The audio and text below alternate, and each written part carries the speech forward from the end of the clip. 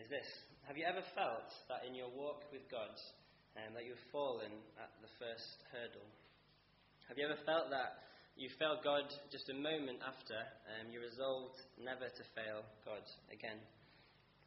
And I know that I have personally.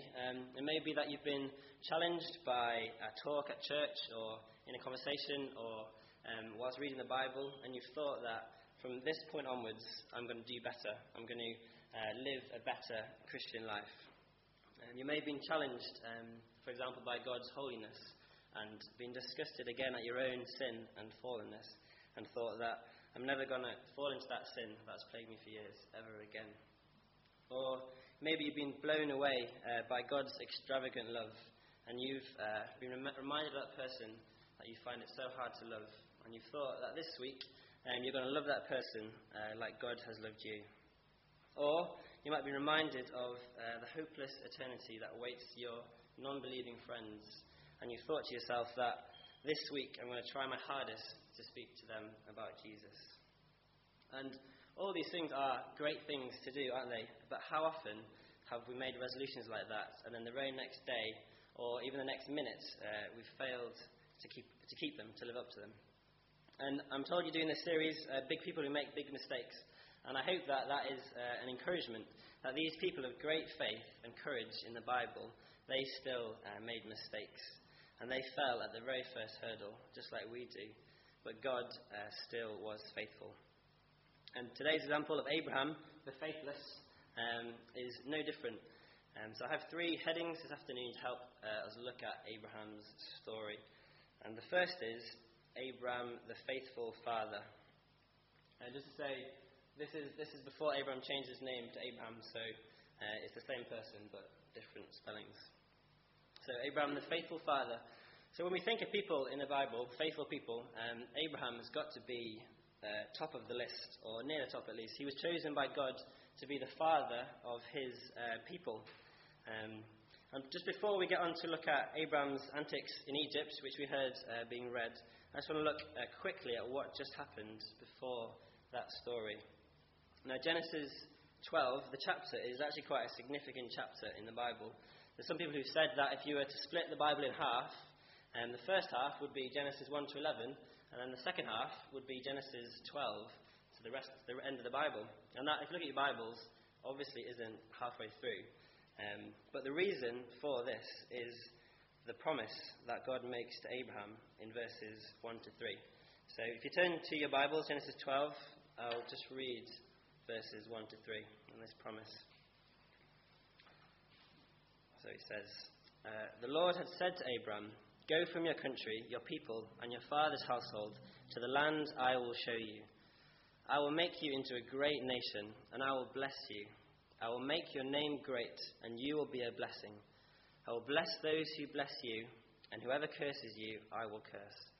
And all peoples on earth will be blessed through you." So Abram went as the Lord had told him. And so God makes this promise to Abram in verses 1 to 3 that he will show him a new land, and that in it his descendants will become a great nation, and that they will be a blessing to all peoples on earth. And so the reason that the second half of the Bible, starts here, is that from this point onwards, the rest of the Bible and the rest of history, right up to today, is God keeping this promise to Abram, to have a great nation that will bless all peoples. And so Abram, who we see in verse 4, is 75 years old, and he doesn't have any children. He will be the father of this people. Now that is an amazing promise to receive, isn't it? But I think it's one that would be pretty hard to believe as well, even if you weren't 75 and childless. But Abram does believe. Here, he is the true faithful. He lives up to his true faithful reputation. He leaves, like in verse 4 it says, he leaves his home, he leaves his security, and he takes his equally elderly wife, and he just sets off believing God's promise. And that really is faith, isn't it? Abraham is trusting in God's promise, and then he's acting on them. And it is an example for us to follow. There are many promises in the Bible that God gives us that we can have faith in.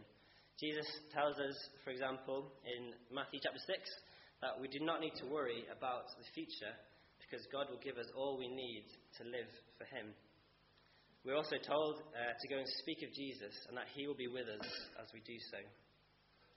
And we're told also that despite what life entails, no matter how hard it is physically or emotionally or physically or financially, God promises that we will be able to go home to be with him in heaven for eternity. And so, like Abraham, we are called to have faith, to trust in God's promises, and then to act. And as an encouragement, God does keep his promises, no matter how unlikely they may feel. This promise to Abraham, which seemed so unlikely at the time, of a great nation, is truly what happens. The rest of the Bible is the story of Abraham's descendants. And they do eventually have a son. They call him Isaac, and he has a son called Jacob, who has 12 sons, and they become the children of Israel. And we get the story of Joseph being sold into Egypt, into slavery. And then years and years later, the people have grown in Egypt. And we get the story of Moses. And he leads the great exodus of all the people out of Egypt. And eventually to the promised land.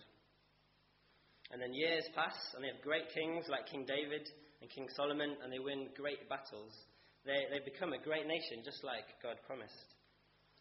But the nation, if you know your Old Testament, does not continue to grow forever. The people are unfaithful and lose battles and are taken over by foreign kings. It seems like the promise is failing. But then we come to the climax of the story, and this brings us to Jesus, who is also one of Abraham's descendants through Mary. And by dying on the cross, Jesus makes this promised nation even bigger, because he welcomes all people who trust in him to be part of that family. And so that's us today in this church. All Christians in the world are the people that God promised to Abraham. And it is through us going into the whole world, loving others and speaking of Jesus, that the world is blessed, that all peoples are blessed like God promised. And I absolutely love this truth that we here today are the fulfillment. We're part of this promise that God made all those years ago. I think it's amazing. So, briefly, we've seen that Abraham was a faithful father in this instance. He stepped out and he believed the promise that God used greatly. However, this isn't the whole story, and we get onto our second title, which is Abraham, the Failed Husband. And this is where we come to the passage that we read earlier, where Abraham really, truly fails dismally as a husband and as a faithful servant. So this passage, Genesis 12:10 to 20, it comes immediately after this promise that God has given to Abraham. And he sets out, but then we see things aren't as easy as he might have expected. So if you look at verse 10, there is a famine in the land. So Abraham, he decides to leave. He heads to Egypt instead. And it appears that basically what happened is he's arrived in the land that God's going to bless him in, and then the moment that difficulty comes, he decides to shoot off somewhere else. He goes to Egypt instead. And it's a reminder to us, isn't it, that being where God wants us to be and doing what God wants us to do does not mean that we are exempt from suffering. And Abraham experiences that firsthand. So he flees the famine, but then arriving in Egypt, he gets scared again, this time of the Pharaoh, the powerful king of Egypt, who we can see, if the mood takes him, would just kill people and take their wives for himself. So, as you would be, Abraham is scared for his life, and he decides to take matters into his own hands. So can you see what's happening? Twice already, despite hearing firsthand that God had a great plan for him to bless the whole world, Abraham doesn't believe that God can protect him. First, he fears the famine, and then now he's fearing the Pharaoh. He's fearing other people. And this is something that we do all the time, isn't it? How often do we worry about our future and we don't trust the promise that God loves us and he's in control? Just like Abraham was worried about the future, we worry about our future, we worry about money. And just like Abraham feared Pharaoh more than God, we care more about what other people think of us than what God thinks of us. You might, for example, fear your boss at work or your friends. You might fear what they would think of you if they really knew what you believed.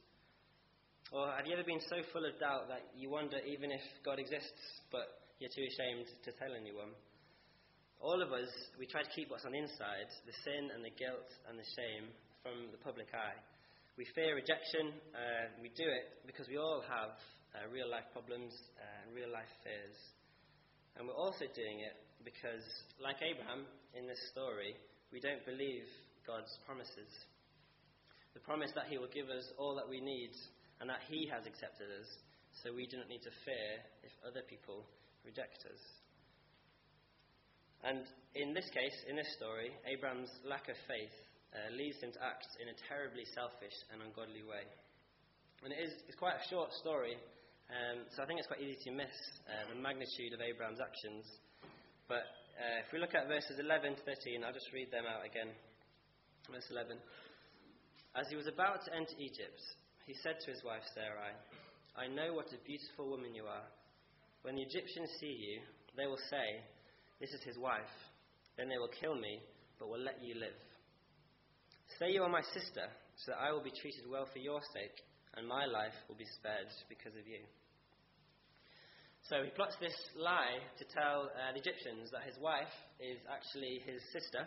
And in saying that, he's basically saying to the Pharaoh that he can have her, that this beautiful woman is just my sister and you can have her. And I don't know, how would you feel if you're married, if your spouse treated you like that? It is terrible, isn't it? He is allowing his wife to be taken off to be one of Pharaoh's many women to do with as he pleases, without so much of a complaint. And if we look at verse 13, this reveals his motives. I'll read it again. He says to Sarah, "Say you are my sister, so that I will be treated well for your sake, and my life will be spared because of you." So it is clear that Abraham is looking out for himself. He doesn't seem to care for the welfare or sanctity of his own wife, or to be faithful to God. He chooses worldly security over trusting God, and he's doing it at the expense of his own wife. And like Abraham, we are all tempted, probably every single day, to trust in our own strength over trusting in God's. And like Abraham, this can lead us to act in terrible ways. And outrageously, we go on in the story, we see that Abraham's selfishness seems to pay off. Pharaoh does desire Abraham's wife, and he takes her. And verse 16, it says, "He treated Abraham well for her sake, and Abraham acquired sheep and cattle, male and female donkeys, male and female servants, and camels." And we do see this in life, don't we? We see selfish and unrighteous people prospering. There are countless people in the world who are very rich and powerful, but are very corrupt and evil. Or maybe you can think in your own life when you've acted in ways you knew to be wrong at the time, but you've done all right out of it. And for Abraham, in this story, this success and comfort lasts quite a while, doesn't it? He acquires all these animals and servants and camels. He must be loving it. Instead of the famine, he's got food and he's got servants, and he doesn't need to fear the Pharaoh anymore because he's given him his wife. But it is such a superficial happiness, isn't it? And it does not last. God steps in and he does something about the situation. And what he does is he exposes Abraham's sin. You can imagine Abraham is there, he's living the bachelor's life again, content with all his animals and servants. And then he hears the news that in verse 17, the Lord is inflicting serious diseases on Pharaoh and his household. And if you think quickly back to that promise that God made to Abraham, at the end of verse 3, part of it would be that Abraham and his descendants would be a blessing to all peoples on earth. And here we are, in the very next story, as a result of Abraham's actions, the Egyptians are being cursed with diseases. So it looks like, for all intents and purposes, that God's promise is failing because Abraham failed at the very first hurdle to be faithful. And so now Pharaoh has found out about the lie, and Abraham is getting scared again. And maybe you're in a situation like Abraham right now where there are lies and sin in your life that you're aware of but have done nothing about. And God uses situations and other people like this to expose our sin and to help us to grow, and to bring us back under his promise. And I've experienced this, and it isn't nice to have your heart exposed. It isn't nice for yourself to see what your own heart is like, and then for others to see your sin and pride too. But out of love, God exposes our sin in order for us to grow. He is being faithful to his promise to grow us and to make us more like Christ, out of love for us and for his glory. So it is out of love that God exposes our sin in order for us to grow. So I'd encourage you to seek out those relationships within church where people can know you well and they can see you in your worst moments and they can speak the truth of God's love to you and remind you of his promises. So Abraham is found out. God exposes his sin, and in doing this, he's fulfilling his promise. Because of this, Abraham and Sarah end up back in the land where God wants. In verse 20, after having rebuked Abraham for lying, Pharaoh sends them on their way. So Abraham messes up big time, but God, he steps in, he saves Sarah from Pharaoh, and then brings them back to the land that he'd promised. So what can we learn from this story of Abraham? As I mentioned earlier, Abraham experiences hardship in the famine and the danger from Pharaoh immediately after he steps out in faith. And we do live in a sinful world, and we will experience trials and sufferings even when we are faithful. Life is not like a vending machine where you put in money and you get something out of equivalent value. We can think that, can't we? We can think if we do good things or we keep resolutions that we will prosper and God will bless us. But the truth actually is that we do not get what we deserve, but that is good news because we so often fail, like Abraham. If God had treated Abraham how he deserved, then Abraham would have been a complete failure, wouldn't he? Instead, God is faithful despite Abraham's faithlessness, and he steps in. So as Christians, be encouraged that despite your failure, and that you so often don't keep those resolutions, you are in good company. You're as faithless as Abraham was, but God remains as faithful and forgiving to you as he was to Abraham. But there is a bit more to the story, I think. As we said earlier, the Bible truly is one story.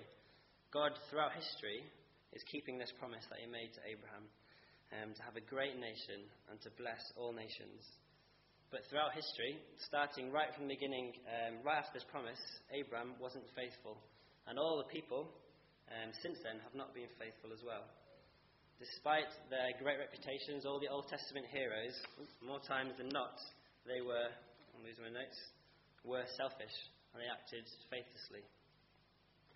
And this is why the Bible has to be all about Jesus, all the way through, because he is the only truly faithful one. He is the true and better Abraham.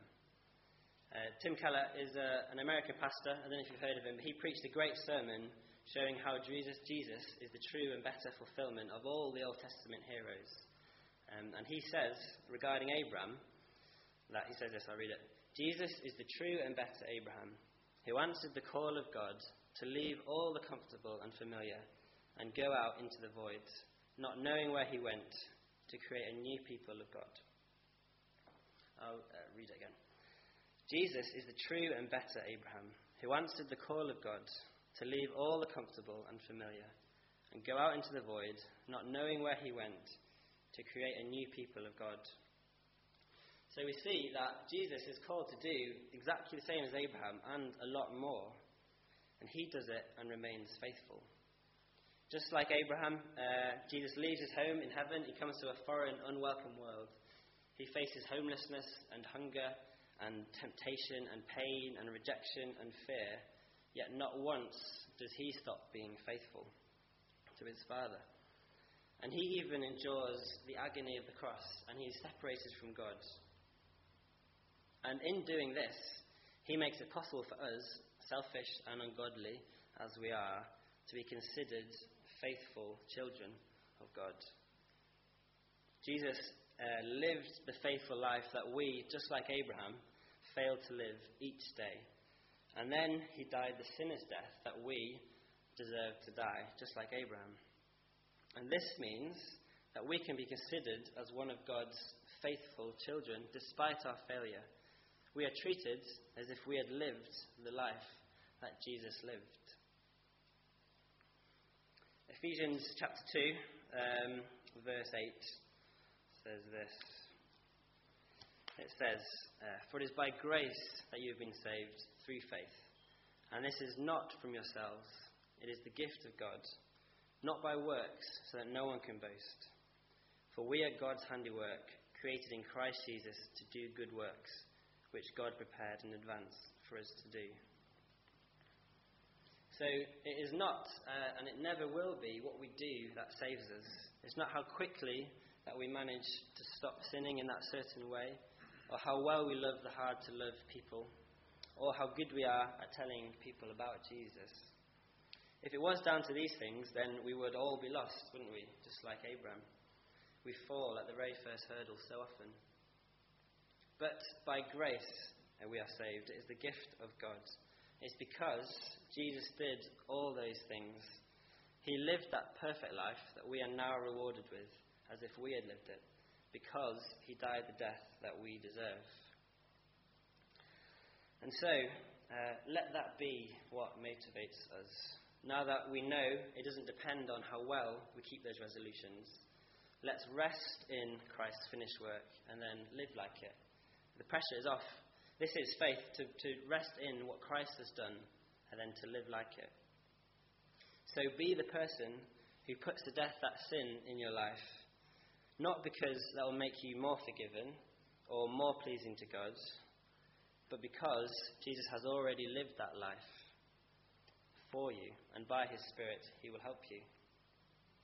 Be the person who can love others extravagantly, just like God loves you, not because your salvation depends on it, but because Jesus has already done it, and he's taken the punishment for you when you fail to do it.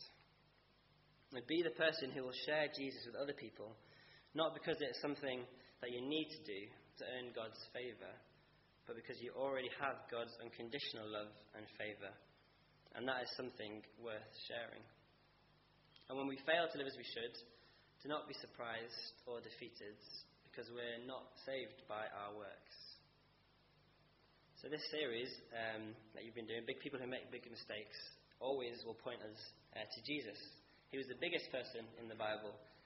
Though he didn't make any mistakes, he was treated like the biggest sinner, so that we who make mistakes every day can be saved if we put our faith in him, if we believe in God's promises, and then we live them. Let me just pray to finish. Psalm 117 says this: "Praise the Lord, all you nations, extol him, all you peoples, for great is his love towards us, and the faithfulness of the Lord endures forever. Praise the Lord."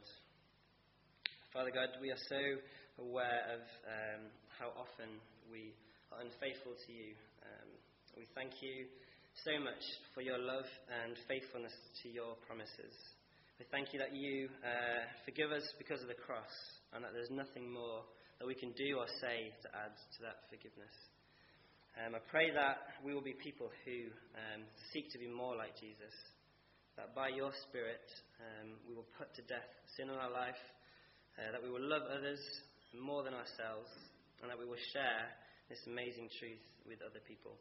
I pray that you'll give us opportunities this week to do that. In Jesus' name, amen.